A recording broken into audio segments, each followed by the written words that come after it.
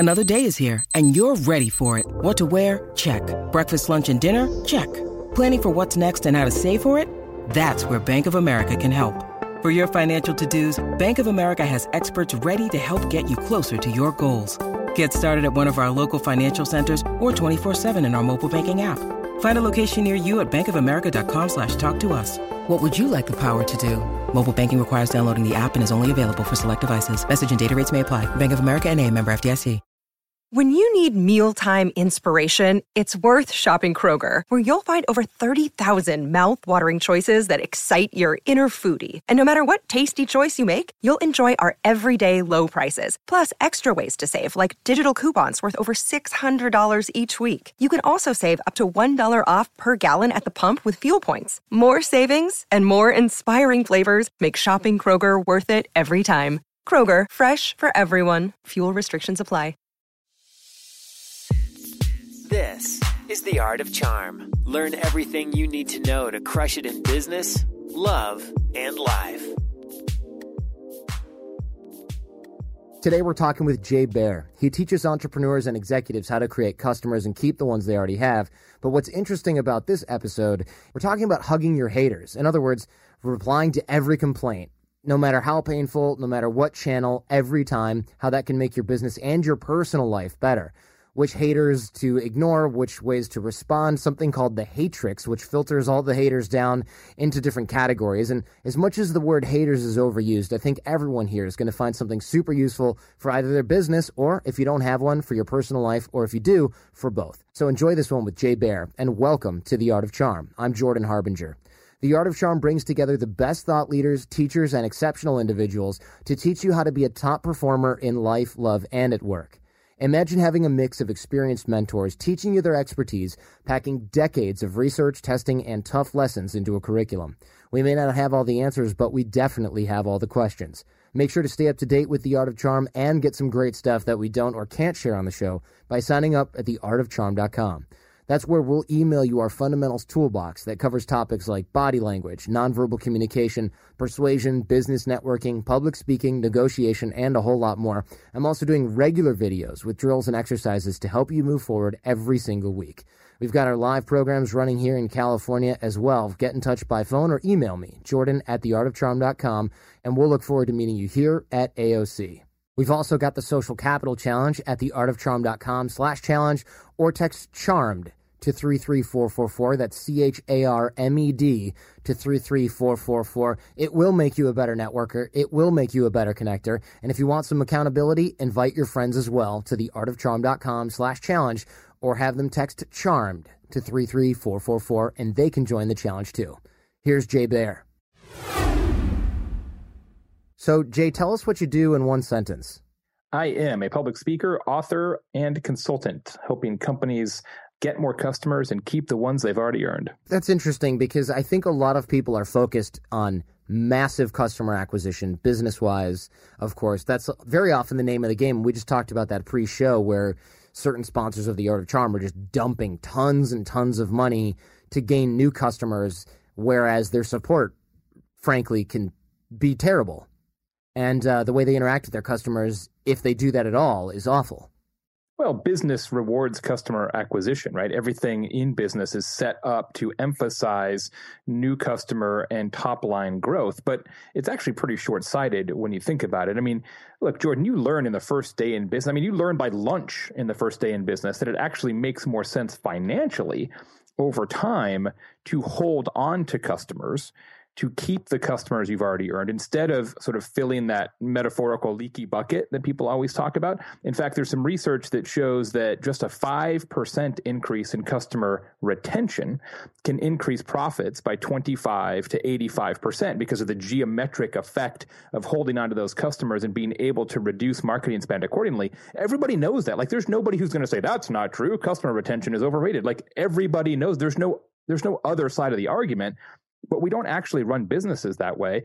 Each year globally, we spend about $500 billion on marketing and about $9 billion a year on customer service. That doesn't actually make a lot of sense when you think about it. Yeah, it doesn't. Well, of course, it doesn't make a lot of sense unless your goals are not in line with economics, which is kind of by definition crappy business practice. I don't know that it's crappy, but I would say it's short-sighted. And think about this. The average tenure of a CMO, I haven't seen the number recently. The last time I checked, the average tenure of a chief marketing officer was like 15 months. So they're not playing the long game. They could care less, right? They want to pump and dump, right? Because they're either going to move on to a better job or get knocked down to a worse job, but that's all going to play out in 4 or 5 quarters. So they're not going to think about, hey, how can we build a customer experience to last over 10 years and outflank our competitors, 2 months at a time by getting more loyal customers to advocate on our behalf. Very few people have that patience, especially in large companies. So if this isn't necessarily quote unquote crappy business practice and it's not really in the interest of the CMO, how do you have a job?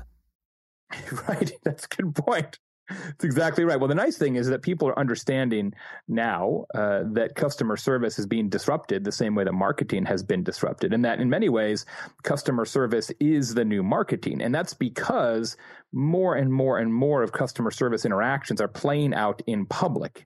Customer service is a spectator sport now.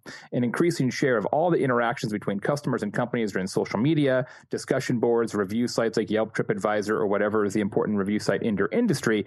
And in a circumstance like that, where how you handle customers is out there for everybody to see, you can use that as a real competitive differentiator and actually make that difference between you and your competitors more acute and reap the benefits of that more quickly. I noticed you've worked with Nike, Allstate, a bunch of Fortune 500 companies, but one thing really stood out, which is the United Nations. Who's competing with the UN and what customer do they have that they're servicing? So the part of the UN that we work with, and I got to tell you how fortunate we are at Convince to Convert to be able to have a client like that. The part of the UN that we work with primarily in social media strategy is what's called FAO. And FAO is responsible. Their mission statement is to eradicate global hunger. Okay, that's legit. So there's that. Right. There's that whole save the world thing. Right. And so FAO stands for the Food and Agriculture Organization. So they're responsible for figuring out how to essentially, I'm summarizing this, but how to essentially make farming more effective everywhere in the world. How can people grow more crops, more sustainable crops, and feed humanity? And so their competitors, if you will, quote unquote, are other nonprofits who also work on hunger relief efforts. And so they're also, in many cases, collaborators as well as competitors. Nice. I'm glad to see that NGOs are actually taking some private sector cues, because we talked with Scott Harrison of Charity Water, and I've talked with Adam Brown of Pencils of Promise. Running those things super differently to a business because there's almost like a stigma attached to it is disastrous. It absolutely is. And I got to tell you, I don't want to tell tales out of school here, but as you said, we've worked with a lot of really big companies and been really fortunate to do so. And of all the clients that I have come into contact with over the years, I got to tell you, the United Nations team and their social media savvy is in the very, very, very, very top. It is spectacular how good they are, how smart they are, and how committed and dedicated their team is everywhere in the world. It is an absolute joy to watch them work. That's surprising, actually. Yeah, and I got to tell you, it surprised me too. When we got that account, I was like, man, this is going to be like a quasi-governmental nightmare, right? Yeah, sort of disaster. all the, everybody's worked in that industry or has stories. And I thought, man, this is going to be a hard slog. And it was the exact opposite. I was like, man, we got to bring our A game every day in terms of recommendations for these guys because they are super on it. You've written a bunch of books as well. The next one, Hug Your Haters, comes out tomorrow. Woo! Yes, Woo is right. First of all, why do you keep writing books? That might be a dumb question, but isn't there a diminishing return at a certain point of like, okay, I've hit the bestseller list a bunch of times. Why bother? My family is in the education business. My mom was a high school teacher for 30 years. My stepdad was a high school teacher for 30 years. My aunt was a very successful corporate trainer for a long time. I feel the need to educate, and it is what I do best, and is actually what I enjoy the most. And so when I see things, I see patterns, I see disruption, I see consumer behavior shifts, I see the collision between marketing and customer service, I feel like I need to translate those shifts for a larger audience. And so when I see something that I think is happening that people don't fully understand, I feel like I've got to write it down. That's why I do it emotionally. Why I do it practically is that I give a lot of speeches all over the world. And as a professional speaker, and I spend probably half of my time now actually doing speeches and traveling and doing that whole part of the game, I'm not a motivational speaker. I'm not an inspirational speaker. I'm what we call in the business a content speaker. When you're a content speaker, you got to have another story to tell, right? You can't tell the same advice, hey, you should do this forever, right? You've got like a 3-year shelf life. It's very similar, Jordan, to the music business. So if you have an album and that's great, you tour behind that album and you reap the rewards of that album, but then you've got to cut another album. And so for me, books are my album. Ah, gotcha. So this stuff's all stuck in your brain and you're like, I got to get it out in some sort of permanent fashion. Absolutely. Yeah. And then once you get it out, then you can atomize it, which is one of the things that I think that my team and I are pretty good at. We take an idea, we take a book out of it, but then we deconstruct that book into a bunch of other content modalities. I also write books a little differently than most people. Most people write a book and then write a speech. I write a speech and then turn the speech into a book, which is why most of my books have more of a kind of a narrative arc to them than most other business books. Ah, interesting. Why do you do it that way? I just feel like it makes for a better book, right? It has a beginning and a middle and an end, whereas most business books really don't. It's like, here's a collection of things that I'm going to tell you in somewhat random order. And I want to make sure that the stories and the sequencing of the read actually feels more like a story that you would hear over dinner or in a conversation or at a conference. And so I just think it makes for a better book. And if you look at sort of how people read through my work on Amazon, Kindle will show you, Amazon Kindle will show you how far people read through the book and things like that. I've always been really successful with that. People tend to finish my books, not just start them, and that's gratifying. In the beginning, and forgive me for saying so, it ran in my own mind only. The danger of being like, oh, this is one of those, let's be counterintuitive because it's catchy, right? And I'm sure you've heard that before, or at least that's crossed your mind, having written a bunch of other books. What's the principle behind Hug Your Haters? Because a lot of the wisdom out there is, screw the haters, they hate us because they ain't us, is a famous little thing that came out of the interview, right? Not necessarily a place where you should get wisdom for life, however. Right. But there's tons of that. Well, yeah. I mean, it's hard to write a customer service book, Jordan, because everybody thinks they don't need it. Right. But the data shows something very different. Research from Forrester says that 80% of businesses say that they deliver superior customer service. 8% of their customers agree. So you're not as good at customer service as you think you are. And customer service has changed so much in the last 2 years as more and more customers now want to interact with companies online and in public. And most organizations simply are not prepared for that. In fact, today, 1/3 of all customer complaints are ignored, are never answered. 1/3. And almost all of those customer complaints that are ignored are in public venues like social media, Yelp, etc. And that doesn't make any sense at all, because a lack of reply is a reply. It's a reply that says, we don't care enough about you to even respond. And so really, businesses would be better off not answering all the phone calls, but answering all the questions in public. But we don't do it that way. And this isn't accidental. Like, you say people ignore the haters. This isn't an accident why companies don't respond to angry customers. It's a strategy. It's purposeful. It's like our policy is that we don't respond to negativity in places that are out in public, which is absolutely short-sighted. That's the place that you should be responding. Not only is it the right thing to do, but I commissioned a tremendously comprehensive research project for this book that proves mathematically that it's the right thing to do. I won't get into the details of that. One, it's your trade secret, and two, it's probably not as necessary as the conclusions. Am I right? Absolutely. But I think it's safe to say that unlike most business books, which are, I have an idea, you should do this, trust me, this is a book that is based entirely on real research. Oh, that's probably wise. Yeah, you're right. There's a lot of stuff out there that's like, I armchair quarterback all this because I've been in business and I have this unique path that can't be replicated easily. But here's what you should do in your situation. No, right? That's not necessarily accurate, where you actually brought data and proof, which is helpful much of the time.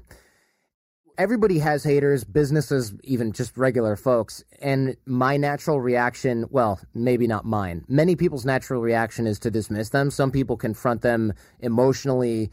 They're crazy or it's painful if you want to ignore it, whatever. A lot of people say that haters shouldn't be a problem. And you say haters aren't your problem, but ignoring them is your problem.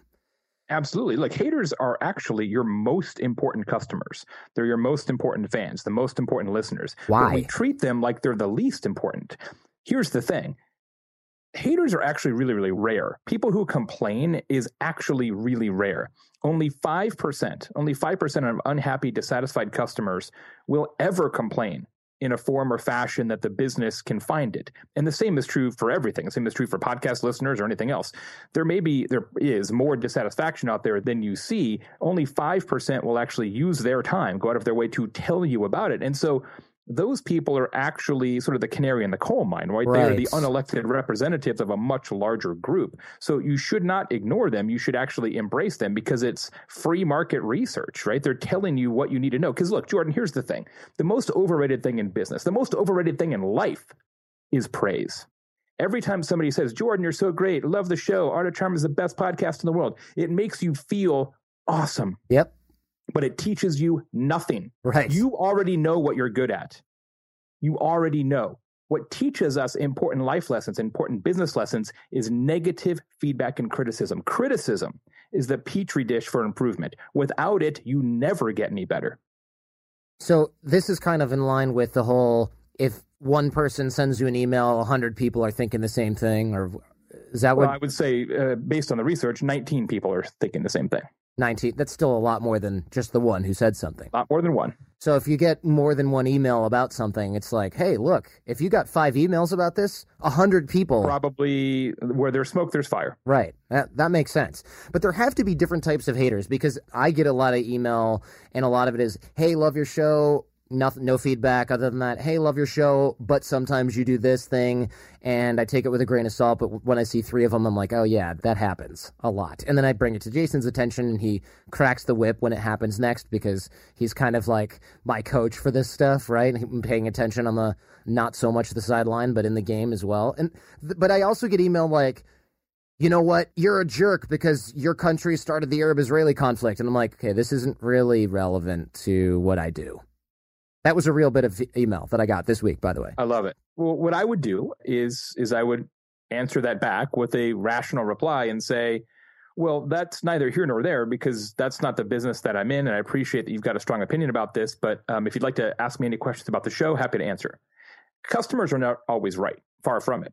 Listeners are not always right. Far from it. But they deserve to be heard, especially when they're reaching out in public, because in those public venues, not so much an email, but in the public venues, it's not so much about making that person happy, although that's what you should do, but it's about all the people who are looking on, all the spectators, which could be tens or hundreds or thousands or 10,000s of people who are going to see how you answer that or choose not to answer it. Right. So this isn't just the email that you're getting privately. This is the Facebook post. This is the tweets. Well, you certainly get the multiplier effect there, right? Because there's so many other people who are going to see it potentially. I think the area that I talk about in the book that actually has the biggest impact for businesses and is very rarely actually executed on is review sites. So whether it's Yelp or TripAdvisor or G2 Crowd or TrustRadius or Spiceworks or ApartmentRatings.com or whatever ratings and review sites are important in your industry, iTunes for that matter, although you can't answer back there. Amazon you can, though. I mean, authors can answer back on Amazon. They almost never do. And so in most cases, if somebody leaves a negative review, the business ignores it and says, we don't even get involved in that kind of stuff. Well, then that negativity partially becomes true because you're not saying it's not true. So it's there. And then it just leaches brand reputation forever, right? It's just sitting there like hemorrhaging over time and over time. It could be years.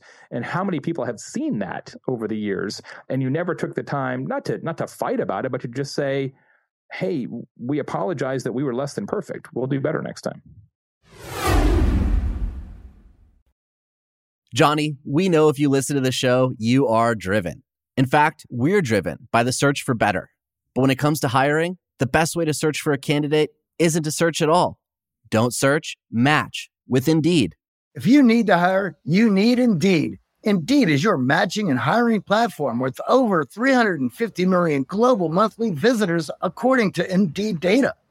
And a matching engine that helps you find quality candidates fast. Ditch the busy work. Use Indeed for scheduling, screening, and messaging so you can connect with candidates faster. And Indeed doesn't just help you hire faster.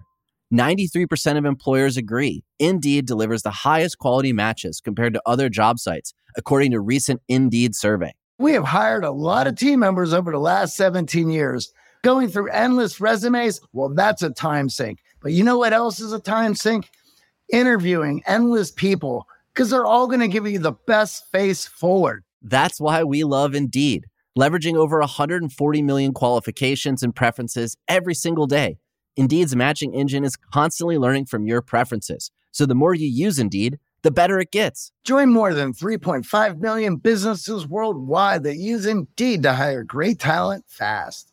And listeners of this show get a $75 sponsored job credit to get your jobs more visibility at Indeed.com/charm. Just go to Indeed.com/charm right now and support our show by saying you heard about Indeed on this podcast. Indeed.com/charm. Terms and conditions apply. Need to hire? You need Indeed. Over the last 17 years, we have launched our fair share of online courses, coaching programs, and finding the right platform has always been a challenge. They say if you do what you love, you never work a day in your life. But if you're an entrepreneur, you know the hard work that comes with it. That's why you need Kajabi. Kajabi makes it easy to run your entire online business from one platform so you can focus on what you love, creating. Kajabi is the ultimate all-in-one platform that helps creators and entrepreneurs build successful online businesses by unlocking predictable, recurring revenue. No matter your niche, Kajabi makes it easy to turn your skills, passions, and experiences into enriching online courses, exclusive membership sites, subscription podcasts, thriving communities, personalized coaching, and more. The best part? Kajabi doesn't cut into your revenue because everything is owned and controlled by you.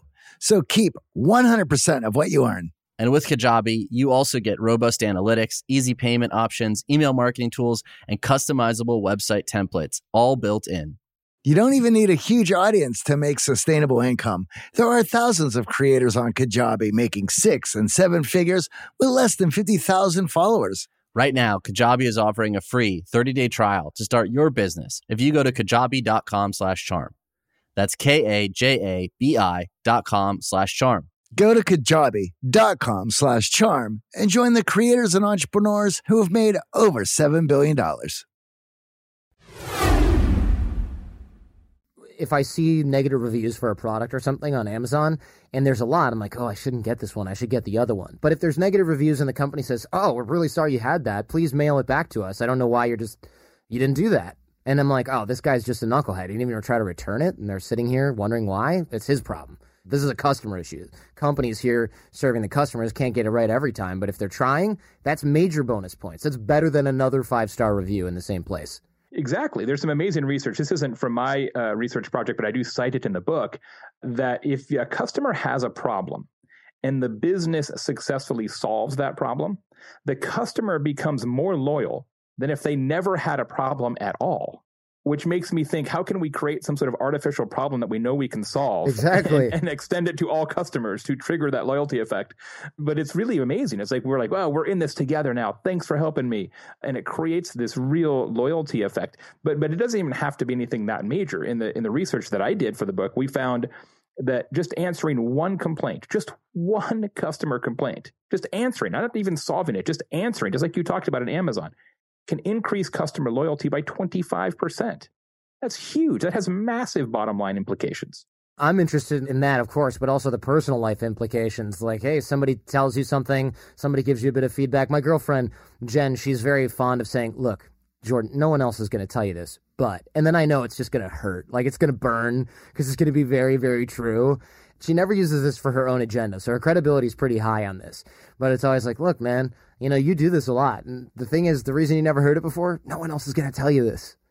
Absolutely. And she's exactly right. And we all need that in our lives. We all need those truth tellers. And I think one of the scary things about life is that as you become more successful, and you've got, thousands of successful people on the show, as you become more successful, paradoxically, people become less likely to call you out, not more, in a way that you actually believe is credible in the way that your girlfriend does, right? I mean, you'll get people taking pot shots at you from the sidelines, but you're not going to treat that as the same kind of credibility. And I'll tell you what, Jordan, I think that's why we've seen such a big explosion in mastermind groups and those kind of things where it's like, look, I got 5 guys that will tell me the truth regardless. And those 5 guys are the most important 5 guys in my life because I can't BS them and they can't BS me. I think especially among men, particularly, it's something that we've been lacking for a while. And I won't go down that whole, like, everybody gets a blue ribbon for participation, it's bad for society type of throttle right now. But I think it's very true. And people are willing to pay for that. And the problem is you have the credibility issue where you don't know who to believe if you're just checking your inbox because you'll get the, like you said, the pot shot takers. But how do we separate the two types of haters? You've got the hatrix. Can we hear about that a little bit? The hatrix. I love this, actually. Every copy of Hug Your Haters, the book, has a poster in it. And the poster is called The Hatrix. And it has this whole graphical layout of all the different pieces of data from the book and what you should do in each scenario. So you can pull it out of the book, put it on your wall, put it on your desk, keep it around, refer back to it. I'm really psyched that the publishers allowed me to put a poster in every book. You don't see that very often. So that's kind of cool. The Hatrix describes the differences in how people complain. And so it turns out that in the research, I discovered that there's two main types of haters.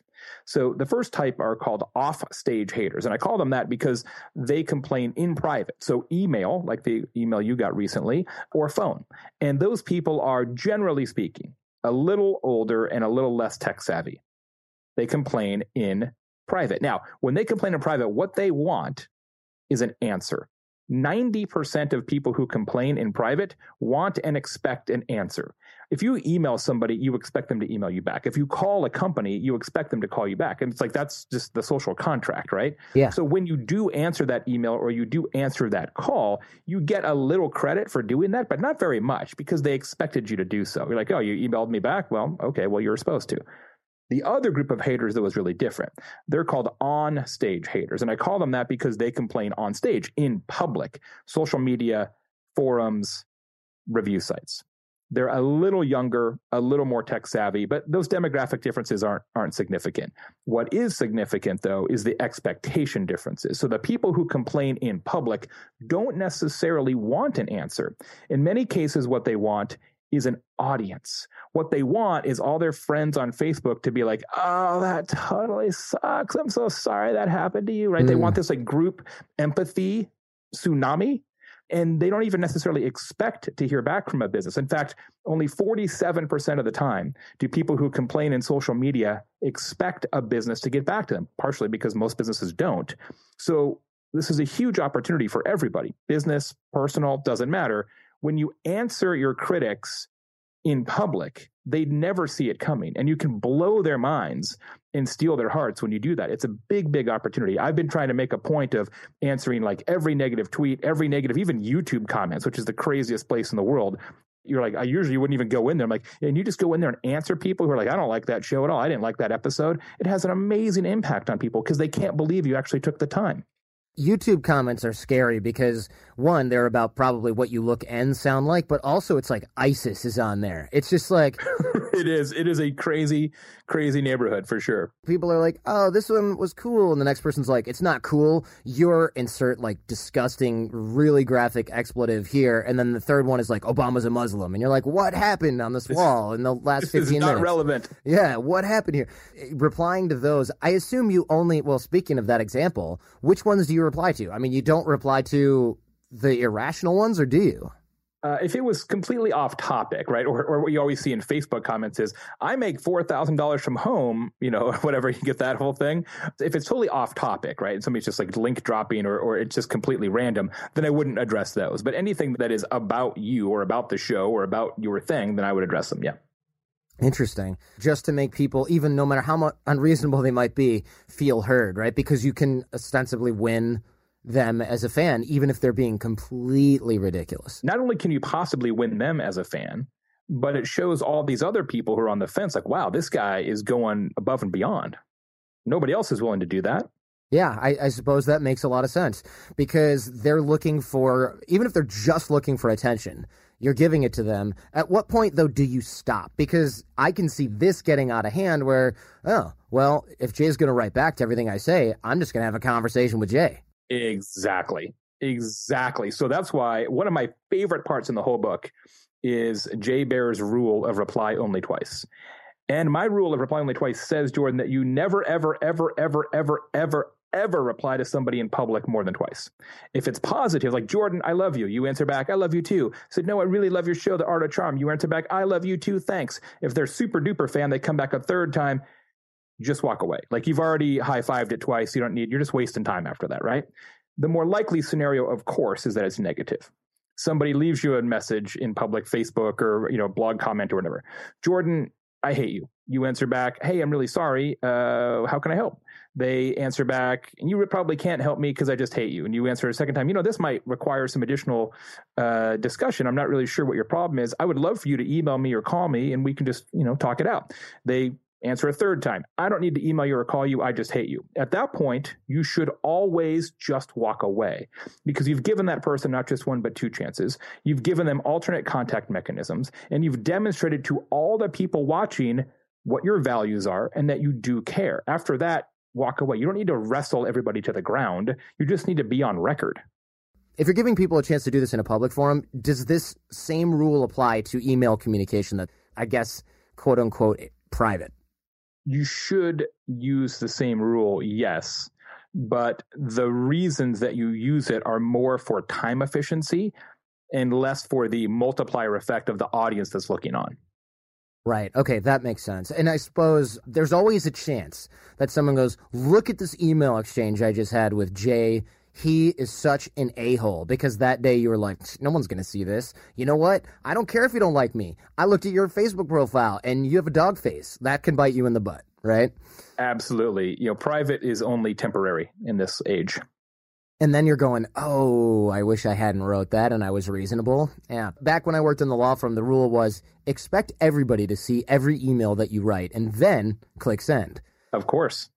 And I've broken that rule a lot, and I've definitely had some consequences as a result as well. Well, in email in particular, the problem there isn't so much customers being ignored. It's that we just don't do it fast enough, which seems weird, right? Because email's been around a long time. We're just not fast enough at email, at least in business. This is going to blow you away, Jordan. You will not believe this. The average amount of time it takes businesses to reply to customer emails right now is 44 hours. That's a long time. It's almost 2 days. So what happens all the time, and maybe this has happened to you, I guarantee you it's happened to a lot of listeners, is you email a company and you have some sort of issue. And you're waiting and you're waiting and you're waiting. And a day and a half goes by and you're like, these guys are blowing me off. So now you're double pissed, right? You're mad from whatever they did to begin with. And now you're mad because you didn't get an email back. So now you're like, you know what? I'm taking this public. I'm raising the stakes, man. So now you go to Facebook or Yelp or Amazon or whatever, and you light them up. And then a couple hours later, you get the email, right? And so they actually made their own problem bigger because they were too slow to get back to you. It happens constantly. Wow. So you can completely shoot yourself in the foot by ignoring it. You can shoot yourself in the foot by taking too long to address it. Because again, it sounds like what you're coming down to is this is an emotional need that needs to be met. 100%. It absolutely is. One of the most acute challenges is that it's an emotional need that you need to take care of on the part of your customers, but you also paradoxically have to try to do it without emotion. And it's incredibly difficult. I know you know what I'm talking about. When somebody tells you something that is negative, it makes you feel like somebody's saying your baby's ugly, right? Yeah. Especially if you're a small business owner or an entrepreneur, you're like, wait a second, man, this feels pretty personal. It's usually not personal, but it feels personal. We interviewed for the book some psychiatrists, and I said, hey, so what happens to your brain when you confront negative criticism?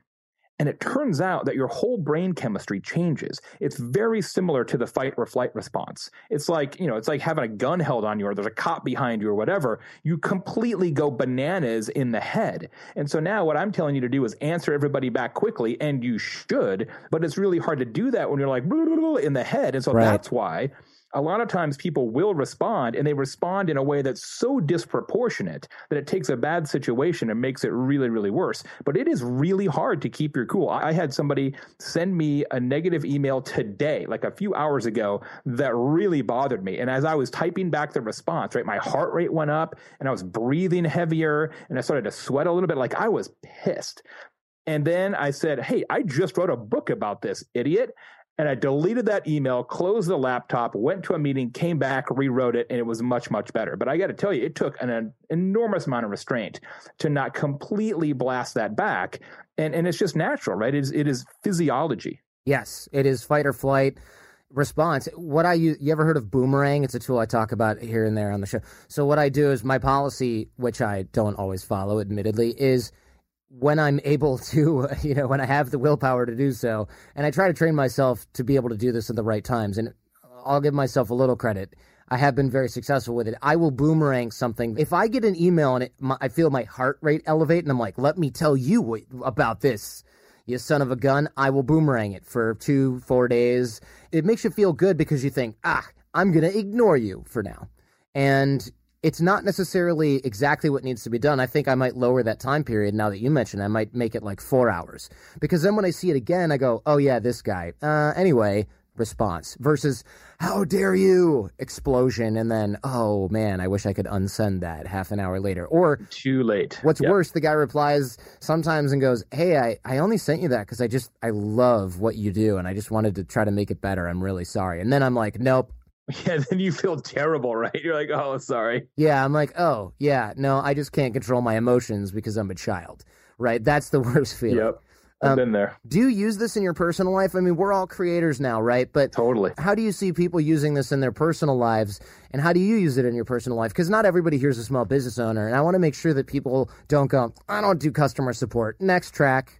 Yeah, no doubt. No, I use it all the time. It's totally changed the way I handle Twitter and Facebook and Amazon reviews. A guy gave me a 1-star review of my previous book, Utility. And he said, my 13-year-old son could write better than this bozo. And so I answered him back and I said, hey, I'm really sorry that you didn't like the book. I would be happy to buy you any other book in Amazon. You just let me know what the book is that you want and I will send it to you free of charge.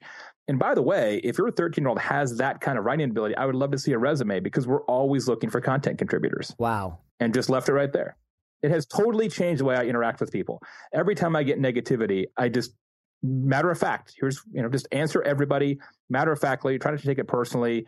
Don't get into any sort of like negative vortex flame war. And it has made my life way easier because now I have rules, right? I have a worksheet, do this, this, this, and this. It's not random. I know exactly what to do. I have a process, and that makes it less emotional and way easier to take care of because I know what I'm going to do every time.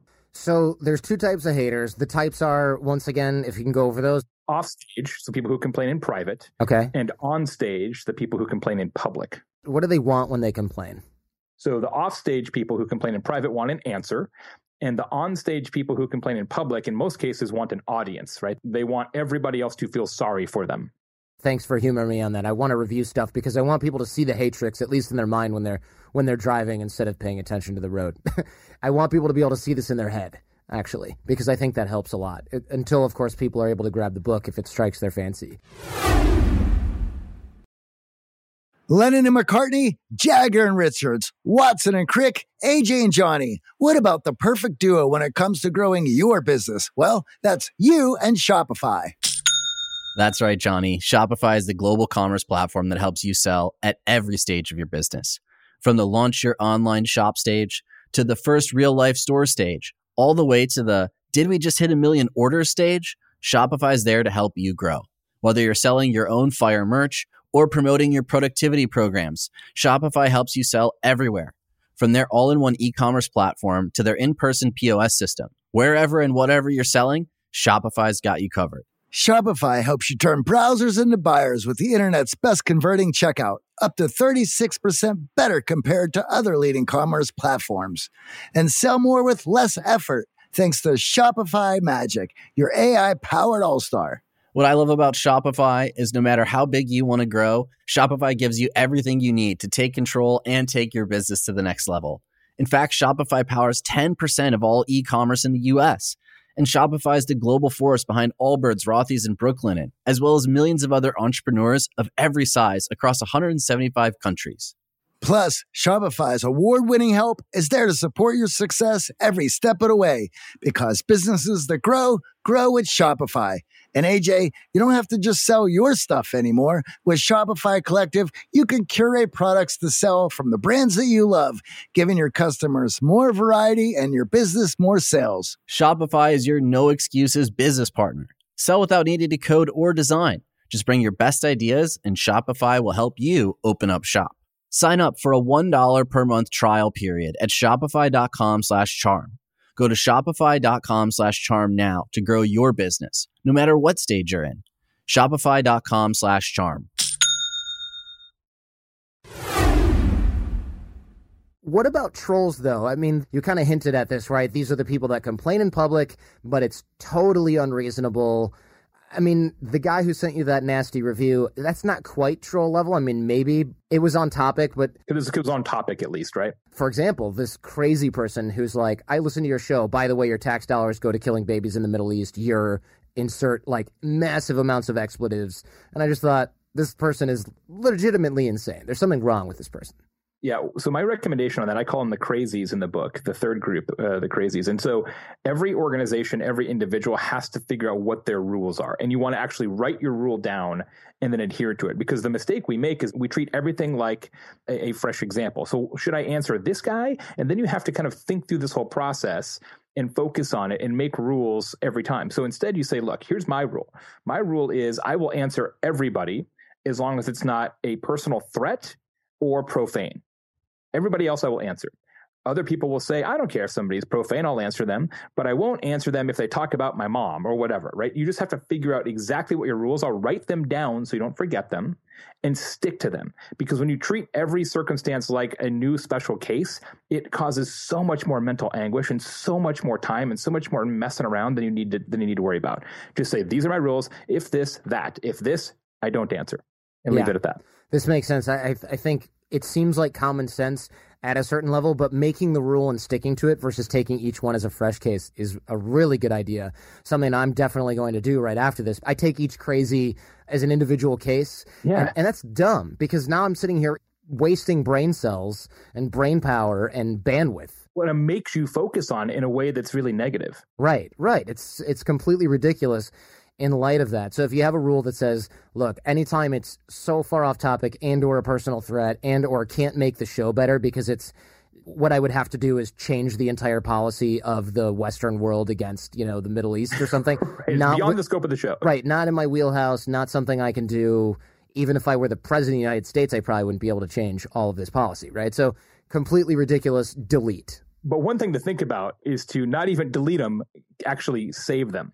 Because at some point you should do a show or a video, which is Jordan Reed's crazy reviews, Jordan Reed's mean tweets. Like that kind of content that the late night hosts have done is so terrific because it makes light of all of that.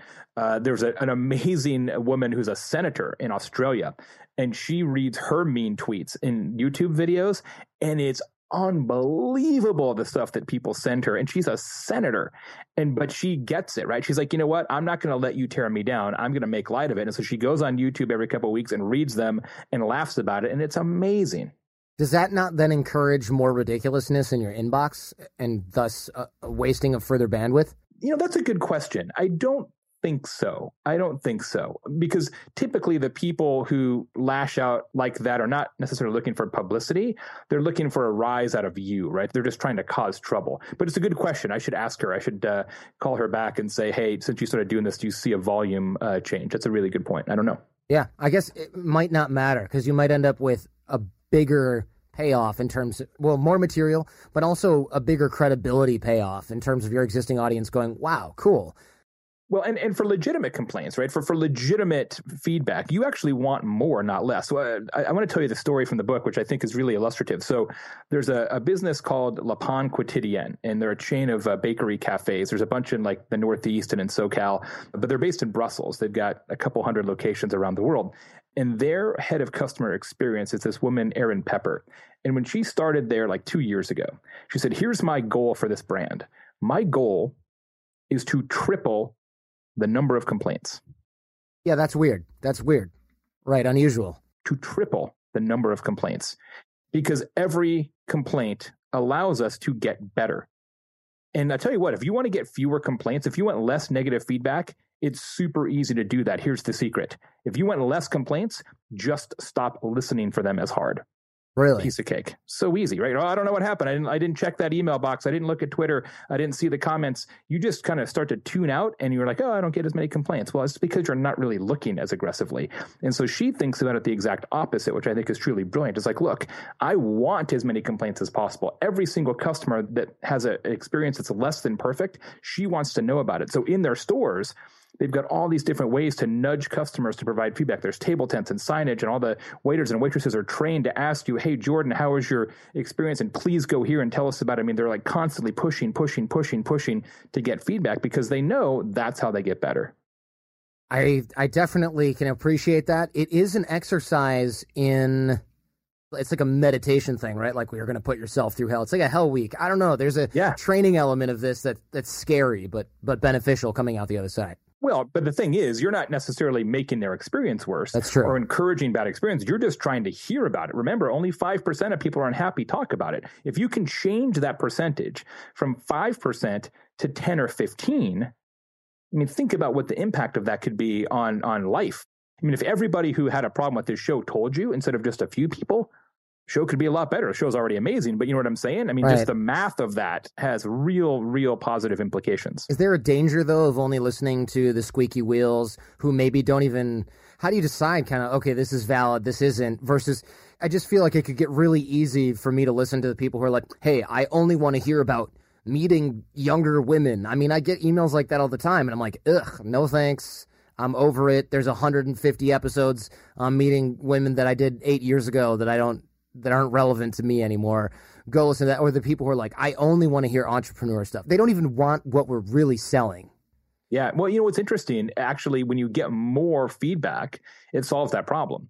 You're not necessarily treating every complaint as actionable. You want to address it, but it's not actionable. What you're looking for is patterns, right? So when you talked about earlier, if you get 5 emails about the same issue, like that's probably a thing. Well, if you get way more emails, you're going to see more of those patterns. They're going to emerge out of the data, if you will, which is why there's a big data implication for this, right? That the more feedback you get, the more you can kind of comb through that and say, oh, well, that's interesting. A bunch of people are saying this, therefore maybe there's some truth to it. How do you discern them between feedback and complaints? Are they the same thing? A complaint and feedback is really in the eye of the recipient. What's interesting, if you look at review sites, Yelp, TripAdvisor, things like that, I'm sure this is true. You've had this experience, Jordan. So you'll see somebody's review and it's like pretty positive. You're like, that's a pretty good review. Then you look, it's 2 stars. You're like, how is that 2 stars if it was that positive of an experience? And then conversely, you'll see people who like rip a business in a review and it's 4 stars. So I'm like, wait, your numbers are all off sync with your actual, experience here. And so it's the same thing with feedback and complaint categorically, right? So you have to decide, I value all opinion, and then you can assign it however you want to assign it in your own head and say, this is truly worth acting upon, but I would use the mathematical model more than the individual intensity of the person. And what I mean by that is if more people say the same thing, I give that more credence than one person who says it intensely. Well, let's flip this around. How do I become a more effective complainer and get what I want?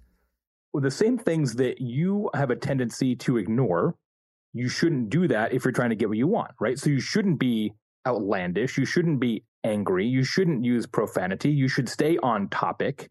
You should not, and this is a really important one for the modern age, you should not switch channels unless you are invited to do so. What I mean by that is if you call a company or email a company and then you decide to go to Facebook, don't do that unless they ask you to do that, because what happens then is you now have multiple incidences at the organization. So now they've got you on record making a call and an email and on Facebook, and you might think that's actually helping you, but in some cases it hurts you because behind the scenes now they've got to stitch all that together, and that takes time. So I would stay with one channel until you get a response, and it actually ends up being much, much better. And I think the biggest piece of advice I would have in that category, Jordan, is ask for help, but don't try to punish people.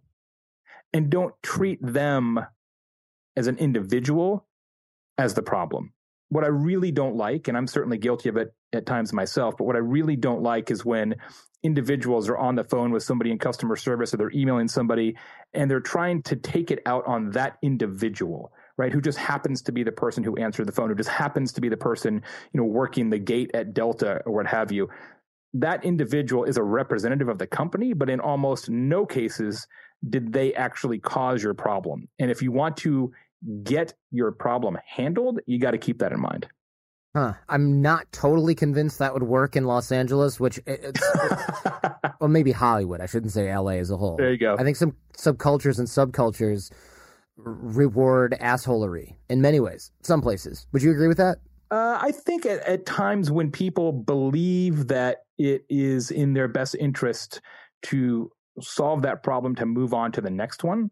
But you have to realize that in practice, most people in a customer service context, or even you running your show, you decide how to handle that. If somebody complains, you decide whether to do something about it, not do something about it, how you answer them, how you don't answer them. You don't have any rules and regulations governing your response. And in fact, more so than most people understand, the gate agent at Delta or the restaurant server or the person working at Foot Locker or whatever, in many cases has a broader swath of potential avenues that they can take in a customer service scenario than you think. So you can treat them one way and then they can treat you in a way that's not particularly good for you, or vice versa. So I believe, and maybe it's just because I was born in the Midwest, that you get more results with honey than with vinegar, but your results may vary. Now, is there a way to find a baseline for a place that you can judge what the complaint threshold is or whatever? Because, of course, Midwest, I'm from there too. My dad's advice, which is funny because he's like the biggest hothead, and I teach this for a living, is always, well, you catch more flies with honey than you do with vinegar, as I try to smooth things over and he yells at the attendant. Sounds like your dad's a hypocrite, and I love it. A little bit. Yeah, I mean, we all are, right, I guess. But definitely when it comes to this stuff, my dad fits the bill on that one. Is there a way to kind of go, okay, this is the kind of place where this is probably what's going to work? Well, that's what I love about review sites now, right? Is that you can, like, one of the things that I do sometimes, if I have a problem with a business, okay, and I need to get a hold of them, I could just call them or email them or go on Twitter, whatever. But a lot of times what I'll do is I'll actually go look at the reviews of that company, or I'll go look on Facebook or Twitter and I'll see how they've handled other people. Because in most cases now, there are breadcrumbs out there of their customer service style and how much or how little they will actually reach out to their customers and help them. And so it really is beneficial for you to do a little of that research before you lash out, because it will help you understand, like, what is a realistic expectation for how this interaction is going to go. And just take 5 minutes and just do a little poking around before you make your move. I'd love to wrap with the story that we talked about pre-show that illustrates why haters don't necessarily have what you call a crystal ball, why it's our problem. I think you have a really great illustration of this. We tend to blame customers, and we tend to default to an answer which is, well, that customer's lying, or that's not true, or they're just a troll, or they're unethical, right? We always throw it back on them.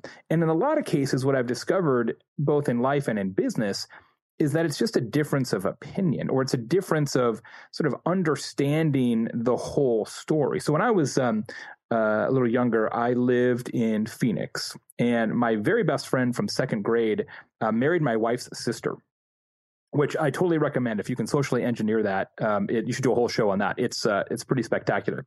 So this was circa in the 90s, late 90s, as before any of us had kids, and the four of us hung out together all the time. It was like an episode of Friends, right? It was amazing. So I was 32, he was 32, my best friend, Al, who was from New York. And when he was 32, I was 32, he came down with brain cancer. And he had to have a whole series of invasive brain surgeries. And one of the outcomes of one of those surgeries is that he lost the power of speech. He was still doing okay, but he just couldn't speak. They just kind of cut that part out. Like, we got to take this. And so at the same time, 9/11 occurred. And right after that, the World Series resumed after a delay. And the Diamondbacks, Arizona Diamondbacks, played the New York Yankees in the World Series that year. I was living in Phoenix. I'd been a Diamondbacks season ticket holder since the very first year. And I said, I got tickets for Game 7. And like, there's only one person in the world I want to take with me, and it's my brother-in-law, Al, my best friend, who was a huge, huge Yankees fan. Well, my other buddy, Pete, and the tickets were in his name. We shared them for the season. Had a couple weeks later, for reasons that I still don't fully understand, lost the playoff tickets. Like, just lost them. Lost them all. So it wasn't that big of a deal, because in the first round, second round of the playoffs, even the early World Series games, we just go to the box office. We'll call and be like, here's my ID, here's our seat number. And they just print them out. They had one of those like old dot matrix printers from back in the day, like, like, here you go, like a little crappy Ticketmaster ticket. No big deal. So Game 7 occurs, and it's a big deal because this is right after 9/11. So security is super, super high. There's all these extra security guys, plainclothes and otherwise.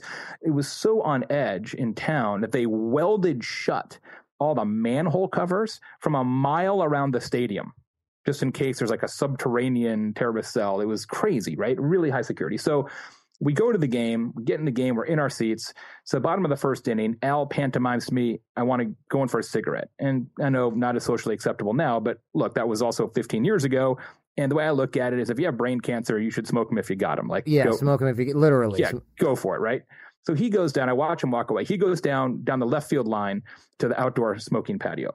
So I'm watching the game and an inning goes by and another inning goes by. And I'm like, dude, this is like the best cigarette ever. Like, what is going on? He's missing game 7 of the World Series. Like, I should probably go on the hunt. So I go look for him. So I get out of my seat. I walk down left field, go out to the smoking area, and I open the door and he is up against a brick wall in handcuffs with a security guard in his face yelling at him. Oh, no.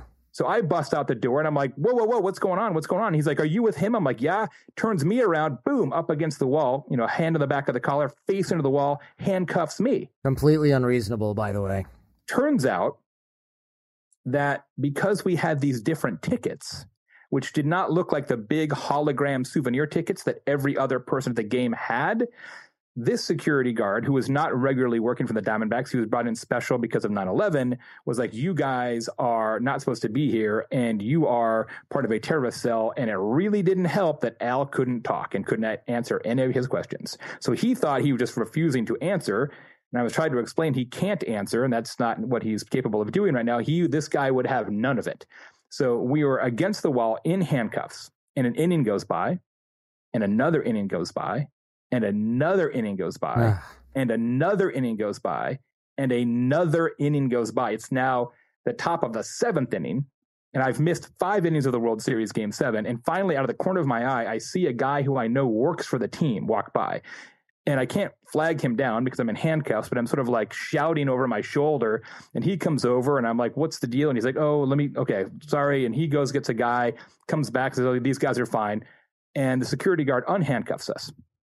And that's it. Doesn't say sorry, doesn't say enjoy the game, not a word. That's just unhandcuffs us, and we walk off. Unreal. We get back to our seats just in time for the bottom of the 9th when the Diamondbacks won the World Series in Game 7 on a base hit in the bottom of the 9th off of Mariano Rivera. Many people say it's the greatest play in World Series history. The stadium goes crazy, completely blows up. It was really, really a spectacular moment. Al died not too long after that. And for a long time, I mean, it was really hard, of course, but for a long time, I was really bitter about that whole thing, right? It was like, look, this security guard, stole these memories from us and ruined our experience, and, they were in the wrong, and this is ridiculous, and why was I in handcuffs, and nobody would let me out, and he didn't apologize. It's like all these things of like, what he did wrong. And then now with some distance, and it really helped me to write this book, I realized that, he was doing exactly what he was trained to do and exactly what he was told to do. He didn't know that we had fake tickets or, different tickets. He didn't know that there even were any different tickets. He didn't know that Al had brain surgery. He didn't know any of those things. He could only see the information that he had at his disposal. And that's the exact same thing that happens over and over with customers or audience members or friends who give us negative feedback. We're so quick to say they're in the wrong, they're lying, they're trolls, they're outlandish. And in many cases, it's just that they don't have all the information necessary.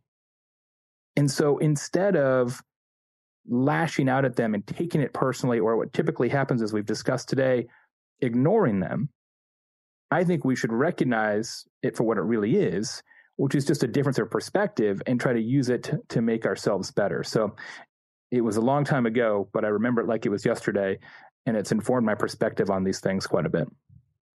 Jay Baer, thank you so much for your time and your expertise and your transparency on this one. Excellent. I think there's a lot we can learn whether we run a business or not. I really don't want people to discount the value of this in their personal lives as well. Thanks so much for having me. I really appreciate it. I hope everybody likes the book. Is there anything that we didn't ask that you want to make sure you communicate to the AOC family? Oh, just let everybody know that the book is available, all the places and ways the books are available. Amazon, of course, bookstores, Audible, read by myself. Would love, of course, everybody's feedback. Leave reviews, and you can guarantee I'll answer them. That's true. All right. Thanks so much, Jay. My pleasure. Great stuff from Jay. He's a really good presenter, and he really knows what he's talking about. I love the data-driven approach instead of, here's some random crap I think you should do based on the fact that I like to charge for my consulting. I mean, this is researched. This is stuff he's put into action for NGOs and big companies that actually works. And now we get to use it in our personal lives and in our business if we have one. So if you enjoyed this one, don't forget to thank Jay on Twitter. We'll have that linked in the show notes, as well as the other resources and his new book, Hug Your Haters, mentioned on the show. You can tap our album art in most mobile podcast players to see the cheat sheet for this episode, and we link to the show notes directly on your phone. I'm also on Twitter at The Art of Charm. You can find all of our amazing sponsors in the show notes or go to theartofcharm.com/advertisers. Bootcamp details, bootcamp.theartofcharm.com. Remember, subscribe in iTunes, iPhone and Android apps available. This episode of the Art of Charm podcast was produced by Jason DeFilippo. Jason Sanderson is our audio engineer and editor. Show notes on the website are by Robert Fogarty. I'm your host, Jordan Harbinger. Go ahead and tell your friends, because the greatest compliment you can give us is a referral to someone else, either in person or shared on the web. Now have a great week and leave everything and everyone better than you found them. Thanks for listening to The Art of Charm. Get more confidence, relationship skills, life hacks, and more at theartofcharmpodcast.com.